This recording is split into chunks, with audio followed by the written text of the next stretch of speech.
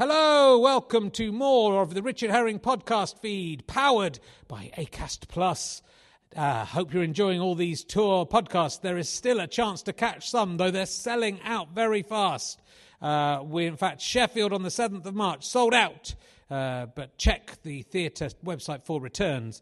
Monday the 11th of March, Adam Buxton and Lem Sissay in the Leicester Square Theatre, sold out. But you can get tickets for the Warwick Arts Centre, where I'm talking to Lindsay Santoro and the Exploding Heads internet phenomenon, and at Bedford on the 21st, where I'm talking to Olaf Falafel and my old friend Al Murray. I'm at Glasgow on the 27th of March, sold out, Susie McCabe and Fred McCauley, and then at Hull on the 28th of March with Tommy Cannon and Bob Mortimer.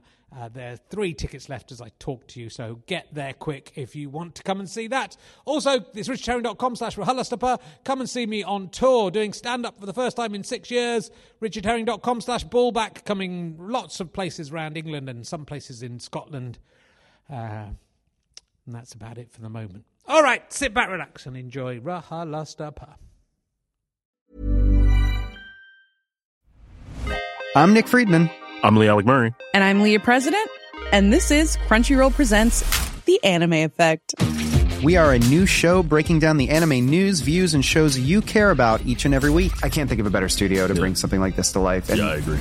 We're covering all the classics. if I don't know a lot about Godzilla, which I do, but I'm trying to pretend that I don't right Hold it in.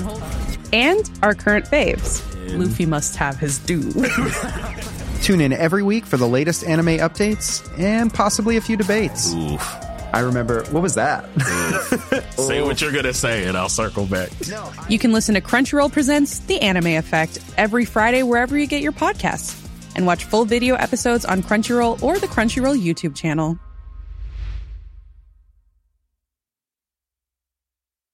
Hey, I'm Ryan Reynolds. Recently, I asked Mint Mobile's legal team if big wireless companies are allowed to raise prices due to inflation. They said yes. And then when I asked if raising prices technically violates those onerous 2-year contracts, they said, "What the f*** are you talking about, you insane Hollywood ass?"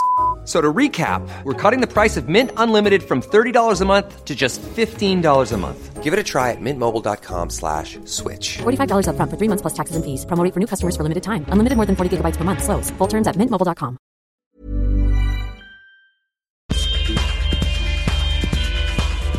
Welcome to another RHLSTP Book Club. I'm delighted to be joined by the Mayor of London, Sadiq Khan. None of your tat today. We've got proper...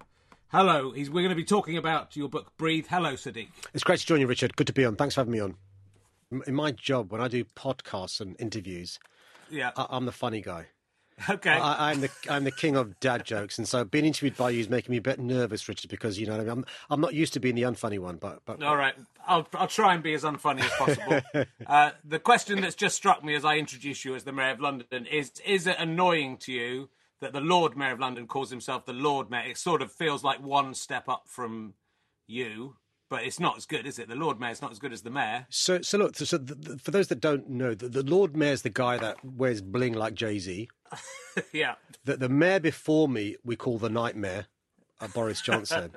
And so when you call me the Mayor, that's better than those two. Okay, fair enough. All right. If I was the Mayor of London, I'd start calling myself the King Mayor or something like that, just to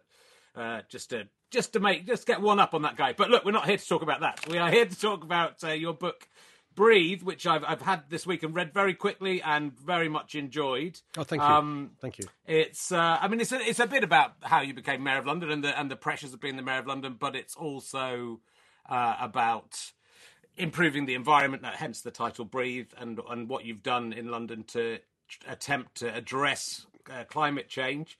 It is a weird, it's nice to read a book by a politician where I think you sort of start cynically, because politicians, I think as you admit in the book, have a bad rap. We sort of assume politicians are liars who are out for themselves. This book at least makes out that you care about the people you're mayor of. Yeah. Look, just for the benefit of your listeners who've not had a chance to read the book or hear about the book, is look, this book is not a political memoir.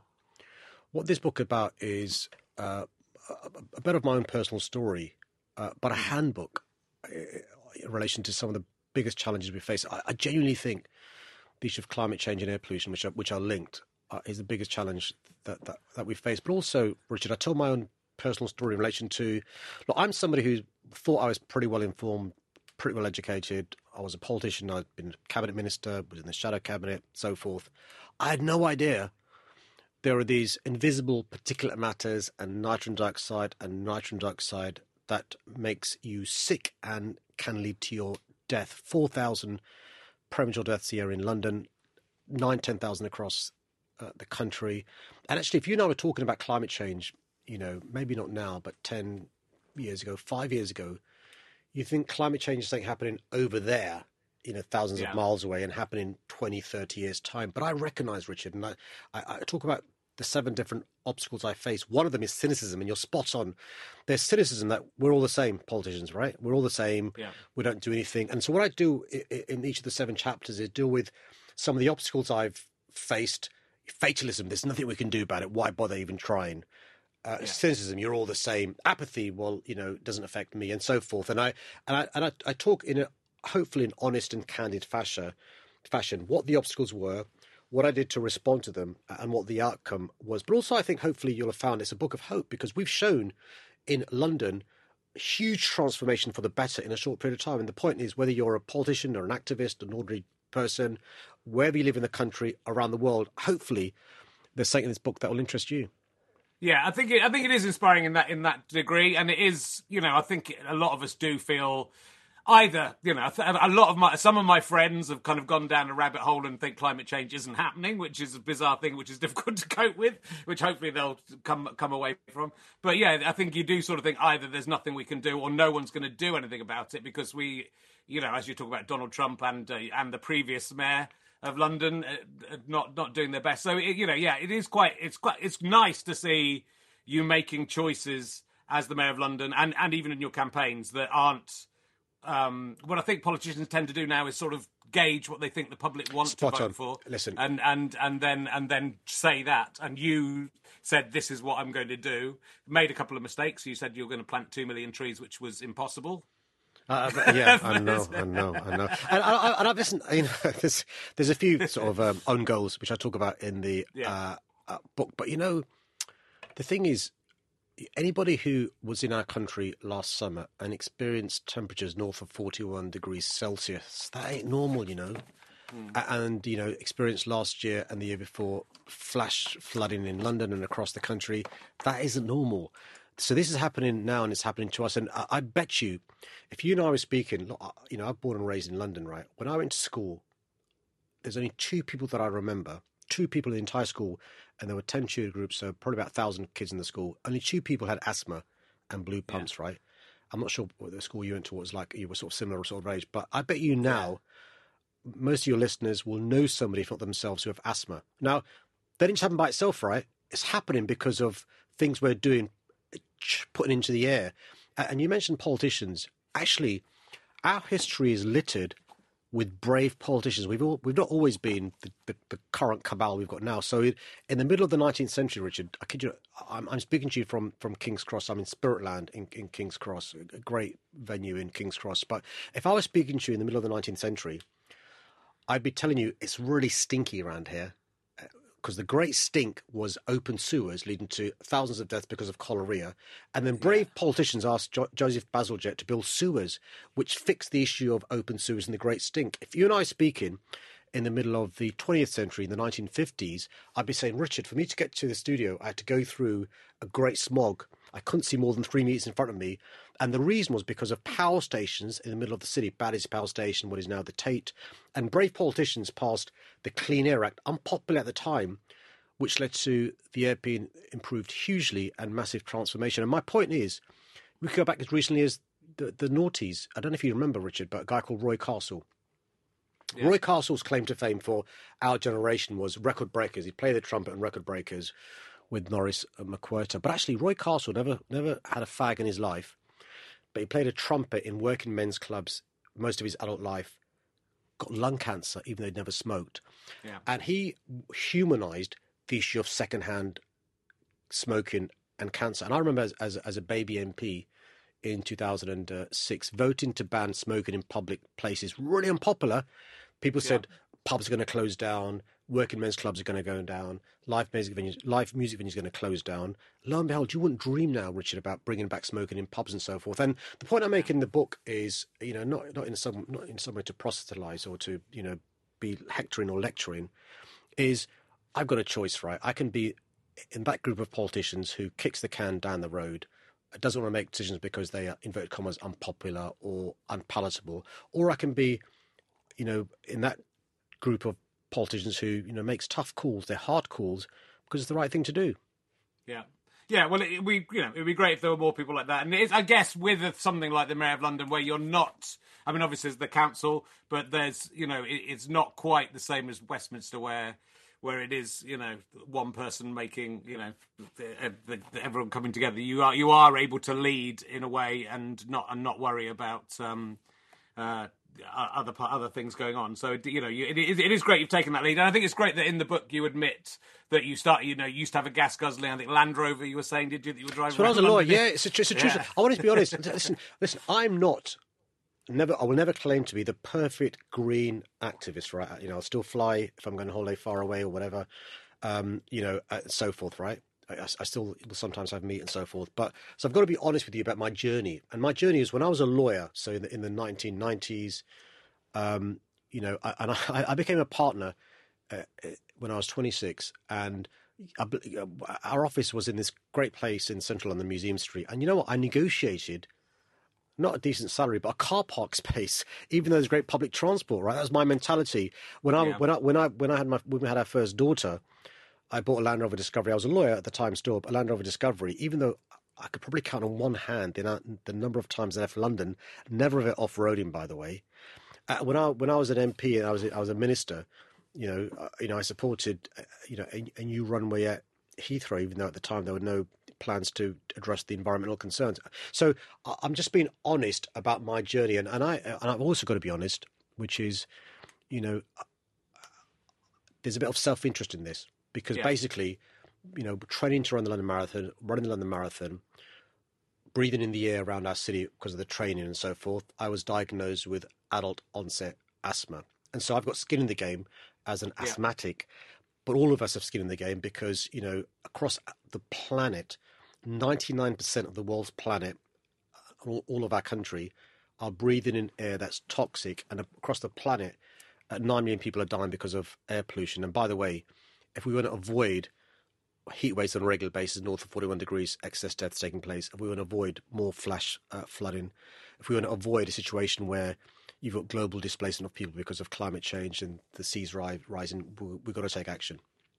Yeah, no, it definitely. Well, I think, but also the self-interest thing is an important way in. I think exactly that it will affect us all, regardless, just because we can't see it. Yeah. But also, I think what the book does brilliantly and very movingly, I think, is, you do talk about Ellie Adu Kissy Deborah, who's the young girl who died because of we obviously all knew that story, but I think you give it a real you really tell the story properly, and I think that detail about her climbing the monument and being determined to climb the monument and finding it difficult because of these the breathing difficulties, it really brought that home to me, how, because I've got a very determined 8-year-old daughter, and so it's, to read about her, and I think the fact that family, her mum Roberta, and Elliot, who we've lost, they are a sort of anchor for you for this whole cause. Yeah, so I've had the privilege of meeting Ella's mum, Rosamond, her siblings. Oh, sorry, her brothers. Robert's her brother, and Sophia and stuff. And so I understand why. It's an innocent mistake. I understand that. So the thing about Ella is she's the Roy Castle of this generation, if you see what I mean. So banning smoking in public spaces. I hope Roy Castle's family don't feel that we used Roy Castle during that campaign. And Ella's family certainly don't think we're misusing Ella, but she humanises it, right? Because those of us that are parents, we know how much we want to protect our children. You don't need to be a parent to worry about this. Yeah. But Ella was a 9-year-old child who 2 years before she lost her life was diagnosed with asthma. And at the time, nobody realised the link between the pollution outside her home, she lived just off the South Circular, and the links with her having asthma attacks. And just so you know, in the months preceding her death, on many occasions, Ella's mum, Rosamond, would do CPR to bring her back to life, and she'd be rushed to hospital on many occasions. It was only after she'd passed away that an expert, Sir Stephen Holgate, looked at the traffic levels outside her home, the pollution outside her home, and then looked at the times she had the asthma attacks and being rushed in, and saw the link. And the reason why Ella's death is so important to this issue is she's the first person on the planet to have air pollution recorded as a cause of death on a death certificate. Now, we know the link between smoking and lung cancer. We know the link between, for example, obesity and chronic heart disease. But until relatively recently, we didn't know the link between air pollution and a whole host of issues from asthma, cancer, dementia, heart disease. And here's a really profound point, Richard. 20, 30, 40, 50 years ago, experts knew about the dangers of tobacco and buried it away or pretended not to know about it. We can't pretend. And so you mentioned at the beginning your very honest point about some of your mates who think climate change may not be happening or whatever. Look, 99% of the world's experts, 99% say climate change is happening. 99% of the world's experts say air pollution causes big health issues. When I've got a toothache, I follow the advice of the 99% of dentists rather than the 1% that, follow mad theories on YouTube. And so it's really important we recognise this is happening whether we like it or not. Yeah, but it is a difficult thing. There are people I just don't talk to because they'll tweet this stuff and you go, there's no point in talking to them about it. And I think a lot of it is just about they don't like being told not to drive their car in certain places or having to pay some money to drive their car in certain places. And so they feel that their freedoms are being, being infringed. But of course, your freedoms are being infringed. And and as you make the point in the book, more rich people have cars. But the people who were most affected by these issues, the people in the poorer areas and along racial lines, along poverty lines, they're more likely to be affected by this issue. So it's kind of horrible if the car owners are complaining about £15. Yeah, no, but if you park for a second the issue of social injustice, you're right. Poorer Londoners, poorer people across the country, least likely to own a car, suffer the worst consequences. If you park for a second the issue of racial injustice, it's poorer people and those who are black, Asian, minority ethnic who live by main roads for a variety of reasons, who breathe in the stuff. Actually, if you've got a child that goes to a school, they're breathing in this poison on the way to school.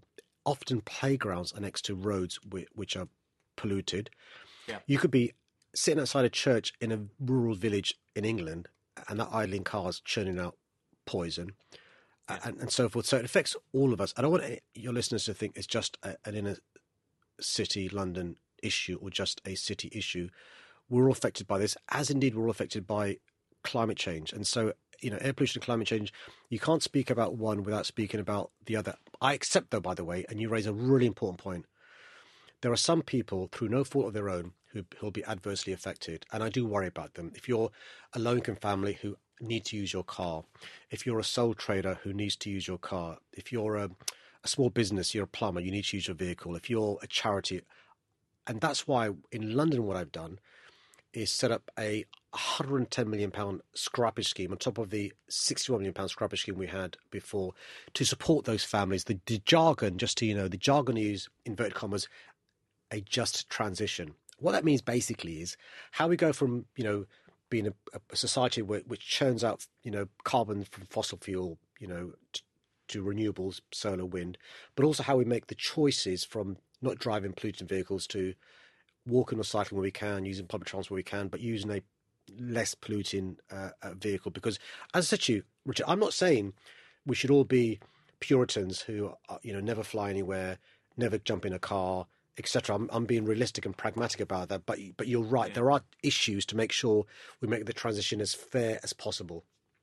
Yeah, great. It is all explained very well in the book, and it is, it is that difficulty. I mean, you discussed a plumber you met at, I think it was a plumber you met at a party. Michael, he's having a go at you because he has to pay £15 I tell you what, it's a true story for those those. I mean, I talk about it in the book, but basically there was a stage where I was avoiding people because they were adversely affected, including family and friends, and it's one of the things I talk about is the issue of cost. So there's 7 chapters. As I said, one of the chapters is cost.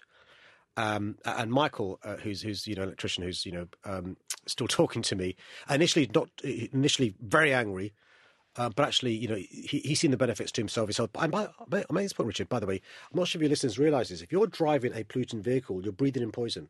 Right. If you've got two kids in the back, they're breathing in poison. Aside from the poison, you're churning out for the rest of us who are walking the pavements and stuff. So it's in your interest to do so. But also, someone like Michael is now benefiting hugely from the policy we brought in.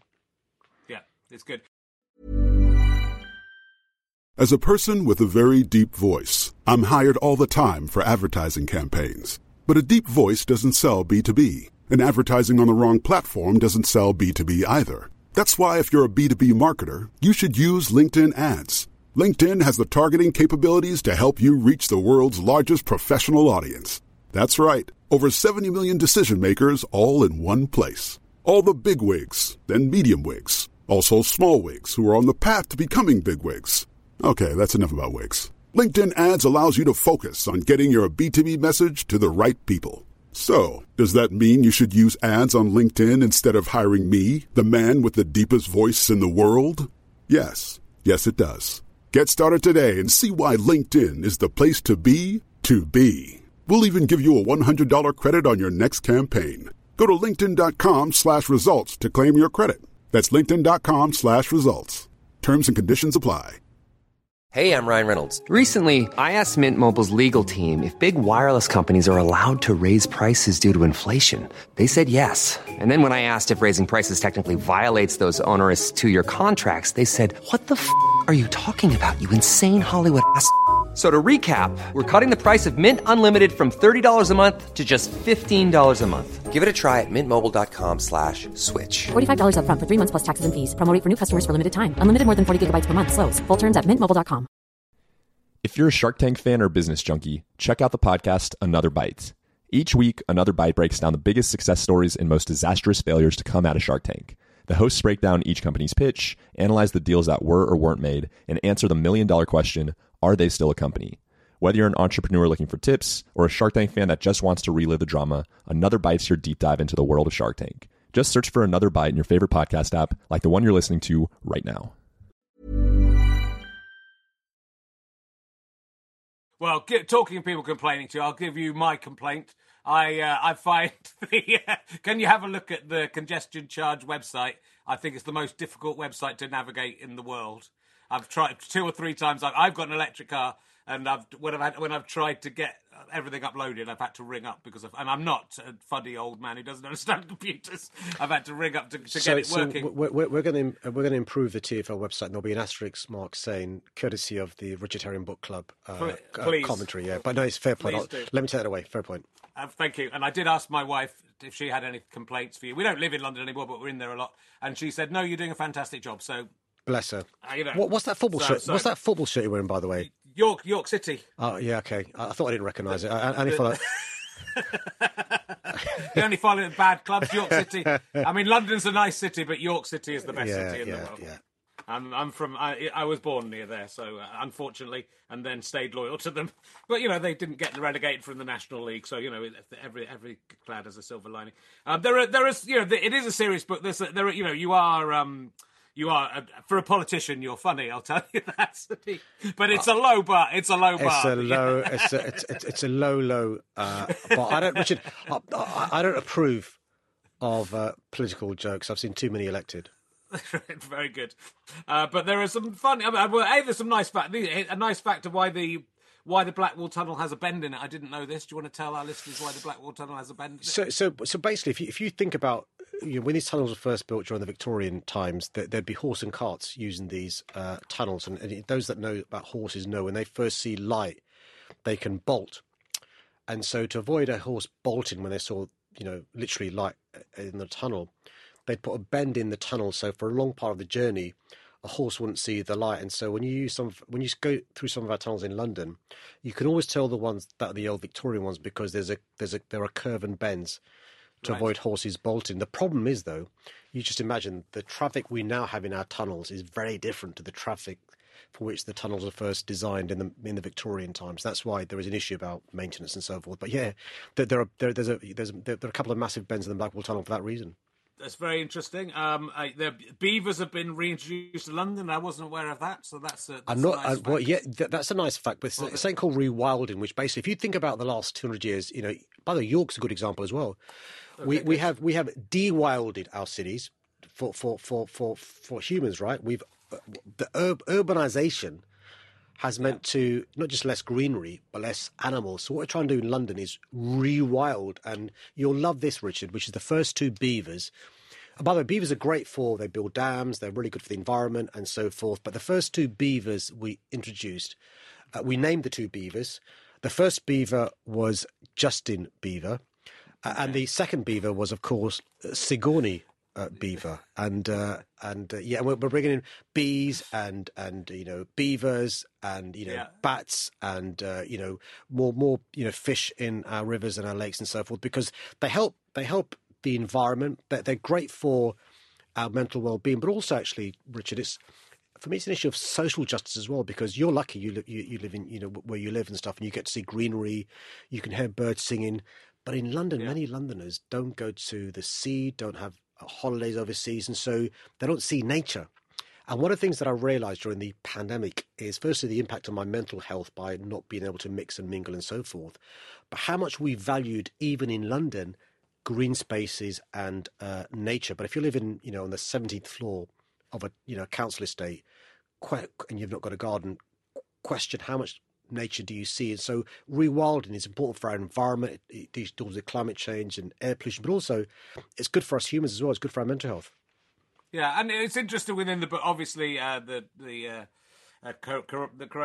COVID period was a terrible period in many, many ways, but it was there were some positives that came out of it in terms of being able to make some of these changes due to London basically having shut down, and also. Presumably, we lost. There was less pollution during those times as well, most of the time. Yeah. So listen, I'm always very careful saying this because COVID was horrible. Thousands of people lost their lives, and there are still families grieving. But there's a lovely phrase that Winston Churchill once used. He used it in the context of post-Second World War, and the phrase was, "Never waste a crisis." And what he meant by that was that the crisis provides an opportunity to do stuff you otherwise wouldn't do. And it led to Churchill being integral in setting up the United Nations and European Court of Human Rights and so forth and so forth. And the point you make is very important, because we saw during those few months when there was lockdown a massive, massive improvement in air quality, a massive, massive increase in people walking and cycling and so forth. And none of us wants to go back to lockdown, by the way. But actually, we can see the cause and effect. During those 3-4 months, I didn't use my asthma pump, didn't take any medication. And there are examples of people for the first time in decades being able to see the Himalayas from India, because all the smog had gone from that part of the world. And so we try to use the opportunity caused by this awful pandemic to see if we could build on what was happening. So building more cycle lanes so people feel safe riding their bikes, widening the pavement so people want to walk and cycle and are enticed to walk and cycle.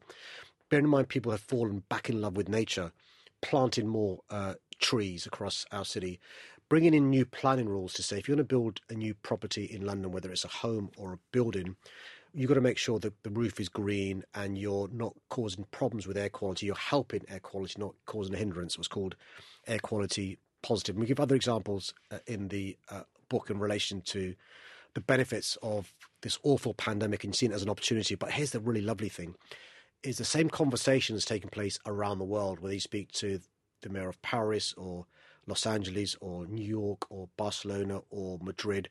Because what we thought we'd do when we're speaking to each other is could we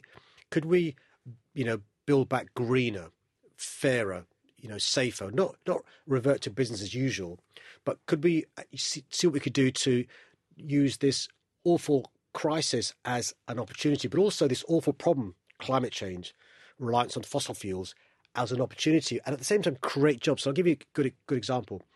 If we're talking about, you mentioned your electric car, more electric cars being built, electric vehicle charging points, rapid charging points for our commercial vehicles, solar panels, wind turbines, insulating our homes, double glazing, triple glazing. That's an opportunity to create jobs. That's an opportunity for our economy to prosper and thrive going forward. And here's the lovely point about our history. Our country benefited hugely from the Industrial Revolution, which actually caused some of the problems we're facing now. Wouldn't it be great if our country benefited from the Green Revolution in relation to not just fixing some of the problems we created, but also creating jobs and exporting some of that intelligence and some of those jobs, and exporting these things. And so, in London, we haven't got the expertise to build the electric buses we need. But where there's expertise? In Yorkshire, in Ballymena in Northern Ireland, in Falkirk in Scotland. So it's a virtuous circle. If we can get more electric buses in London, it creates jobs around our country where there's the expertise, the factories and the wherewithal. Yeah, it is. All these things are fantastic. And I think what's interesting, again, from your story as well, your story of coming, from being an MP and then getting to be chosen as the candidate for Labour as mayor, and then becoming mayor, which was sort of against the odds, and now you're the I don't know what the title is, but the chair or the head of the cities around the world. We say El Presidente. El Presidente is good, yeah. The Grand Lord Presidente. So that's all very interesting. But I wonder as well that it's again, because it's rare to see politicians at the moment being positive and being decent, it's sort of interesting to compare you to the previous mayor, whose name I've forgotten, and also to Zach Goldsmith's campaign against you, which was a very negative campaign and an unpleasant campaign that he launched against you. And I wonder whether, it sort of shows that people don't, I think what Suella Braverman's doing, people aren't, they're doing this in the hope that people will respond in a negative way and enjoy the negativity and think, I'm voting for that because for whatever reasons. But it feels like your story shows that people respond well to decency or don't respond well to people being negative and being unpleasant, because, it's great that London, I'm not unsurprising because London is a wonderful cosmopolitan city, but it's great that they didn't respond to the campaign of Zach Goldsmith, for example. So one of the reasons why this book I think is going to be interesting is because it's a hopeful, positive book. Yeah. But actually, you've encapsulated some of the joys of British people, and it's not just London, by the way. Actually, we should see the best in people, not the worst. There is a theory, I'm afraid, I'm sorry to be party political, that the Conservatives have and the Republicans in America have and many others around the world have. It is the way to win elections is to be negative. And what I mean by that is, rather than addressing the legitimate fears you have, I'll play in your fears. So if your fear is, I can't get my daughter into a decent school, I can't get my mum getting decent healthcare, I can't get my brother a decent home near me, I'll play in your fears by blaming the other, by blaming the immigrant, by blaming those coming on a boat who are asylum seekers and refugees. Rather than saying, you know what, the reason why your daughter can't get to a decent school, we're not invested in the schools and the teachers. The reason why your mum can't get healthcare is because we've not invested in the NHS for a number of years, and we need to make reform backed up by investment. We need to build more genuinely affordable homes. I've got to address your fears because your fears are genuine. Your fears are genuine. Those are your life experiences. But I can't address your fears in 140 characters in a tweet.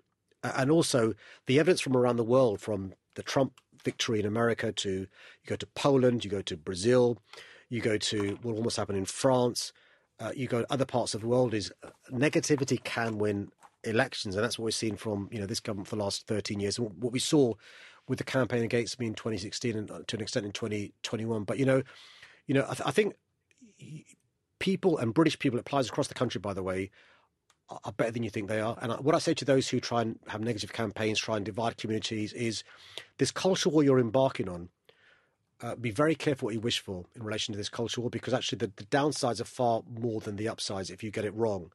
And so I'm somebody who believes in bringing people together. I'm not going to be holier than thou and stuff.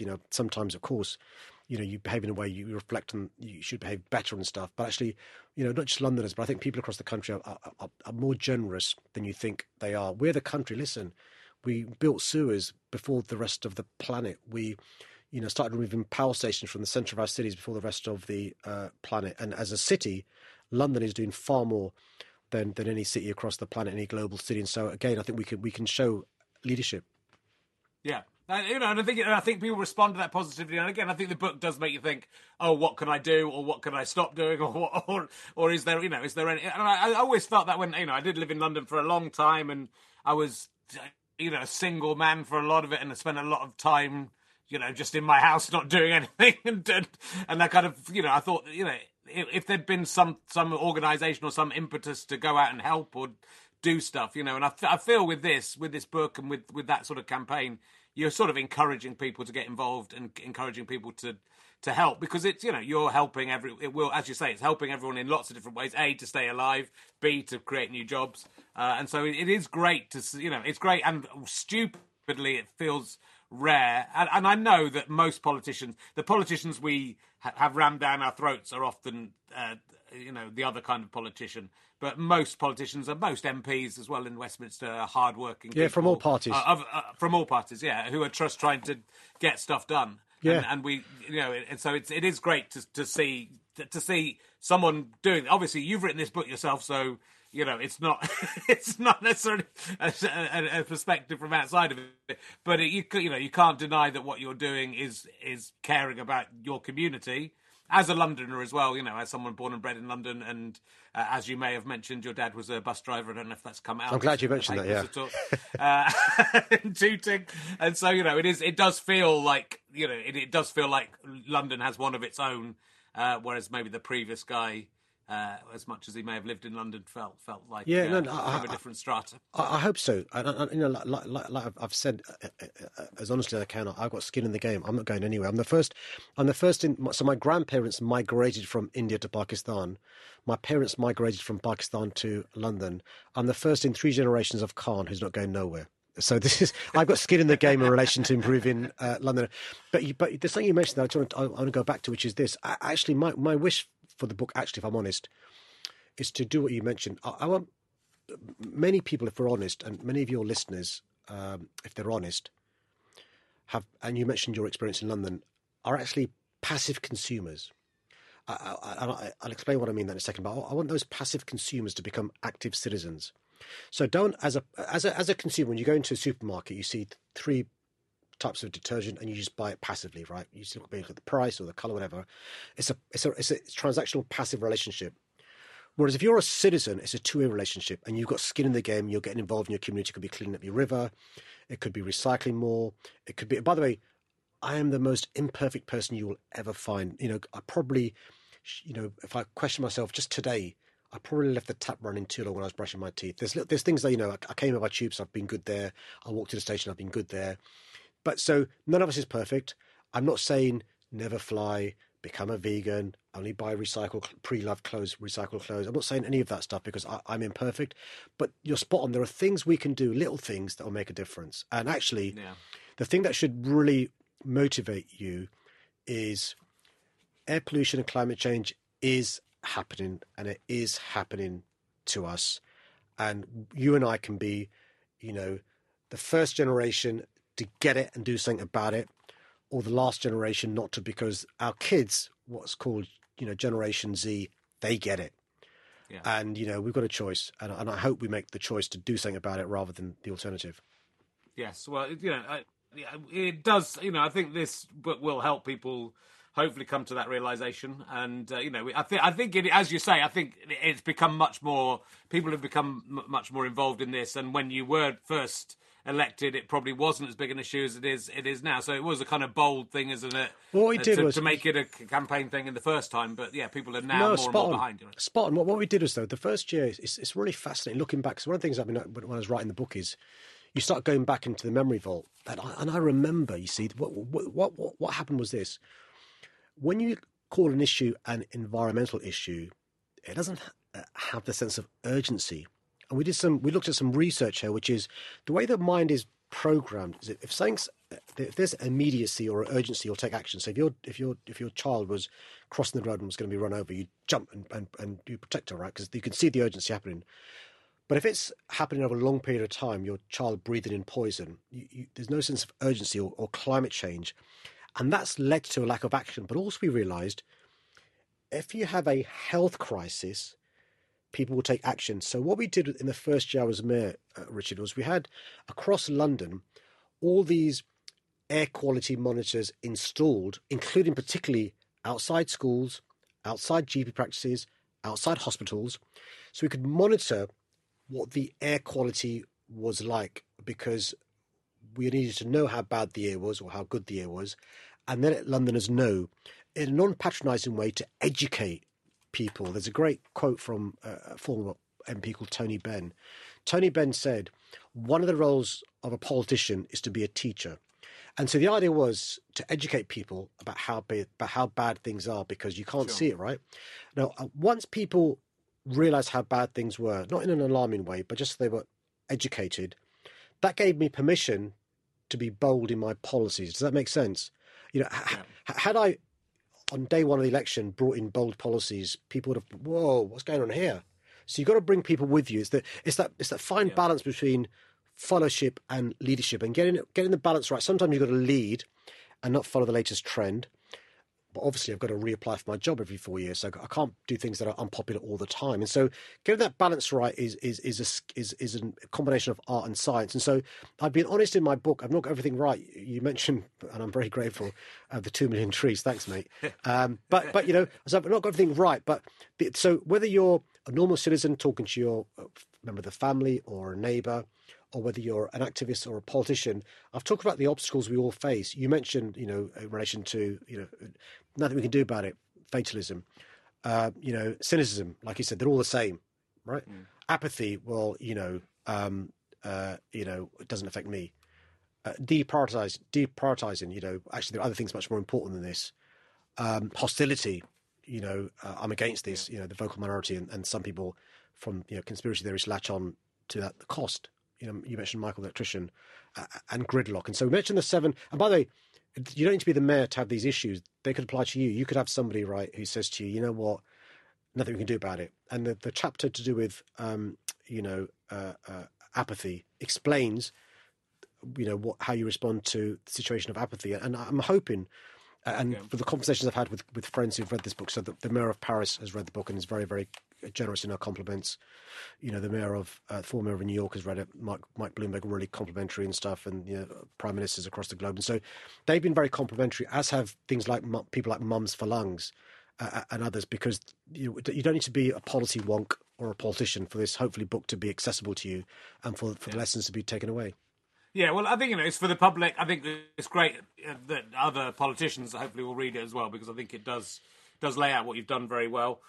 There's a couple of things I want to cover quickly. I mean, you talk about you had a quite bad health scare when you went to talk at the C40, were typically, and I've had a health scare myself for the last couple of years, and typically as a man you sort of were, you might have basically had a minor heart attack, but you were kind of saying, I'm going to bed and I'm going to carry on. Is everything okay there? Are you? Because you work very hard, so I was just worrying about you on a personal level. Are you looking after yourself? Yeah, it's funny you say that. So it's literally as I'm talking to you, I'm wearing a heart monitor to measure my heartbeat. Okay. So my health expert makes sure that I'm doing well. My heart expert's doing that, and so if he tells me tomorrow that my pulse went up a lot and my heart rate went up a lot during the hours we're recording the check, I'm going to tell him at 11:40 a.m. the reason why my heart was going berserk was Harriet was asking me all these tough questions. But no, listen, the key thing is, I say this to all your listeners on a serious note. I mean, men were very bad at physical fitness and mental fitness, and it's really important.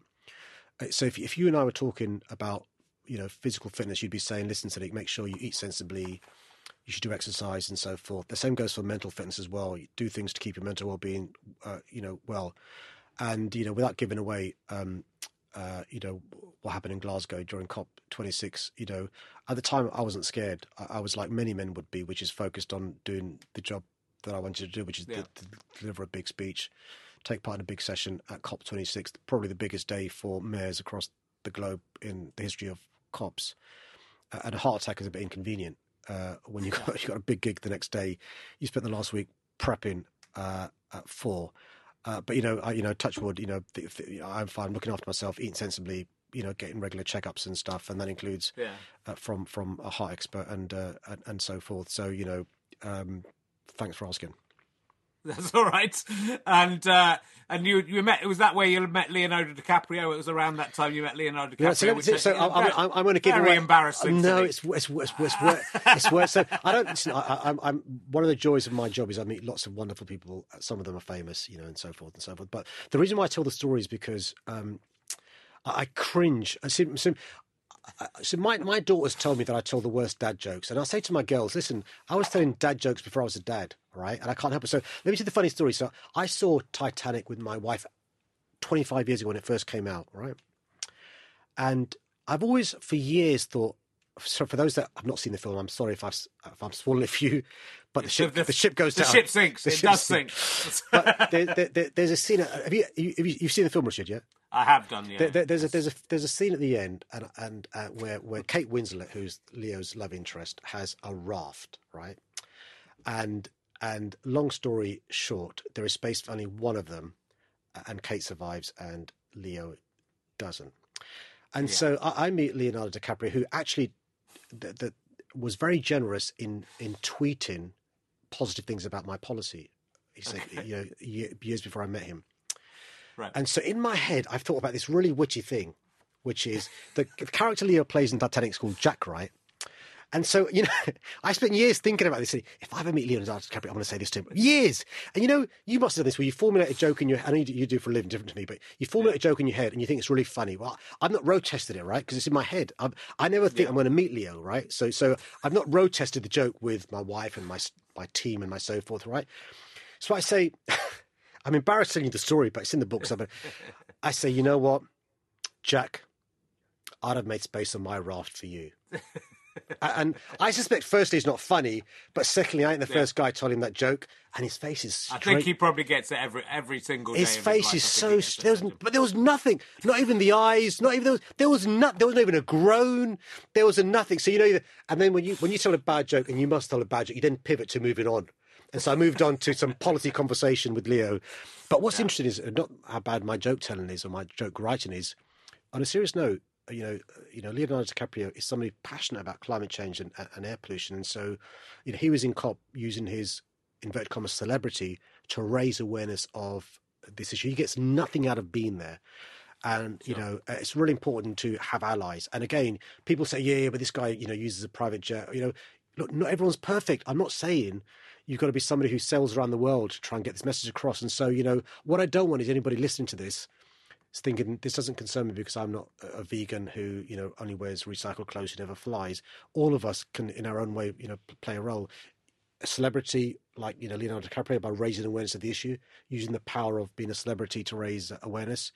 Me as the mayor and your listeners do other things they can do.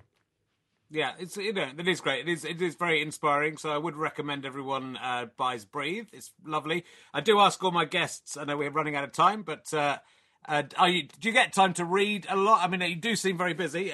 Now, is there any other book that you are reading that you would like to recommend that isn't your own book? I've been sent. I've not read it yet. Alistair Campbell's new book, which is encouraging people to get involved in politics, small p politics, and also.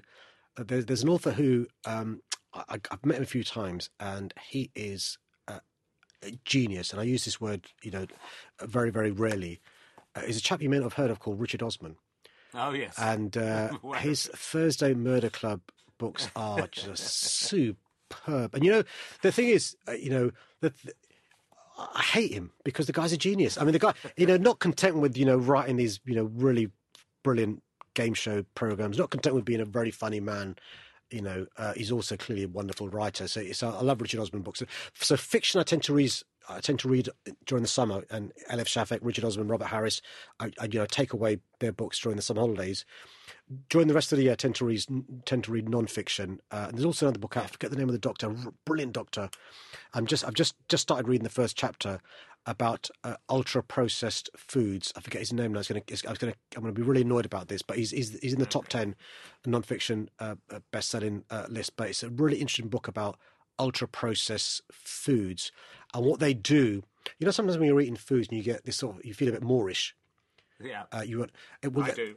That's deliberately done. The chemicals they put in these ultra-processed foods to make you feel Moorish, because your brain is telling your gut that there's a lovely piece of high nutritional protein fish coming, but in fact it's not as crisp, and so you want more of it because your gut's not being assuaged by the crisps you're eating and stuff. So those are the 2 books that I'm currently trying to get through. Terrific, great. Well, look, I really appreciate you giving some time, and well done for being Mayor of London and also managing to write a book at the same time. That seems pretty good. I hope you talk about having your emergency Snickers. I hope you've got emergency Snickers ready for. I do. Well, listen, Richard, thanks for having me on. Thanks for having me on, and No, and well done for being a York City fan. Someone has to do it, unfortunately, and it is me. Cheers, mates. Take care. Speak to you soon. Thank you, Sadiq. Thanks a lot. Stay well, Cheers, brother. bye-bye. Take care. Bye-bye.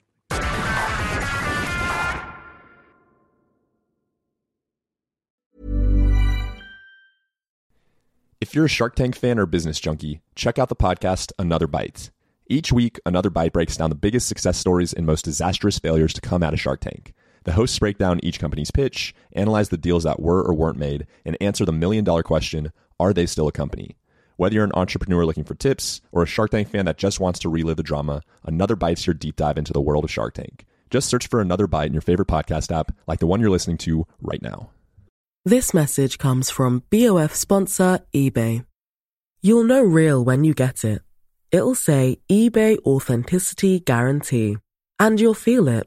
Maybe it's a head-turning handbag, a watch that says it all, jewelry that makes you look like the gem, or sneakers and streetwear so fresh every step feels fly.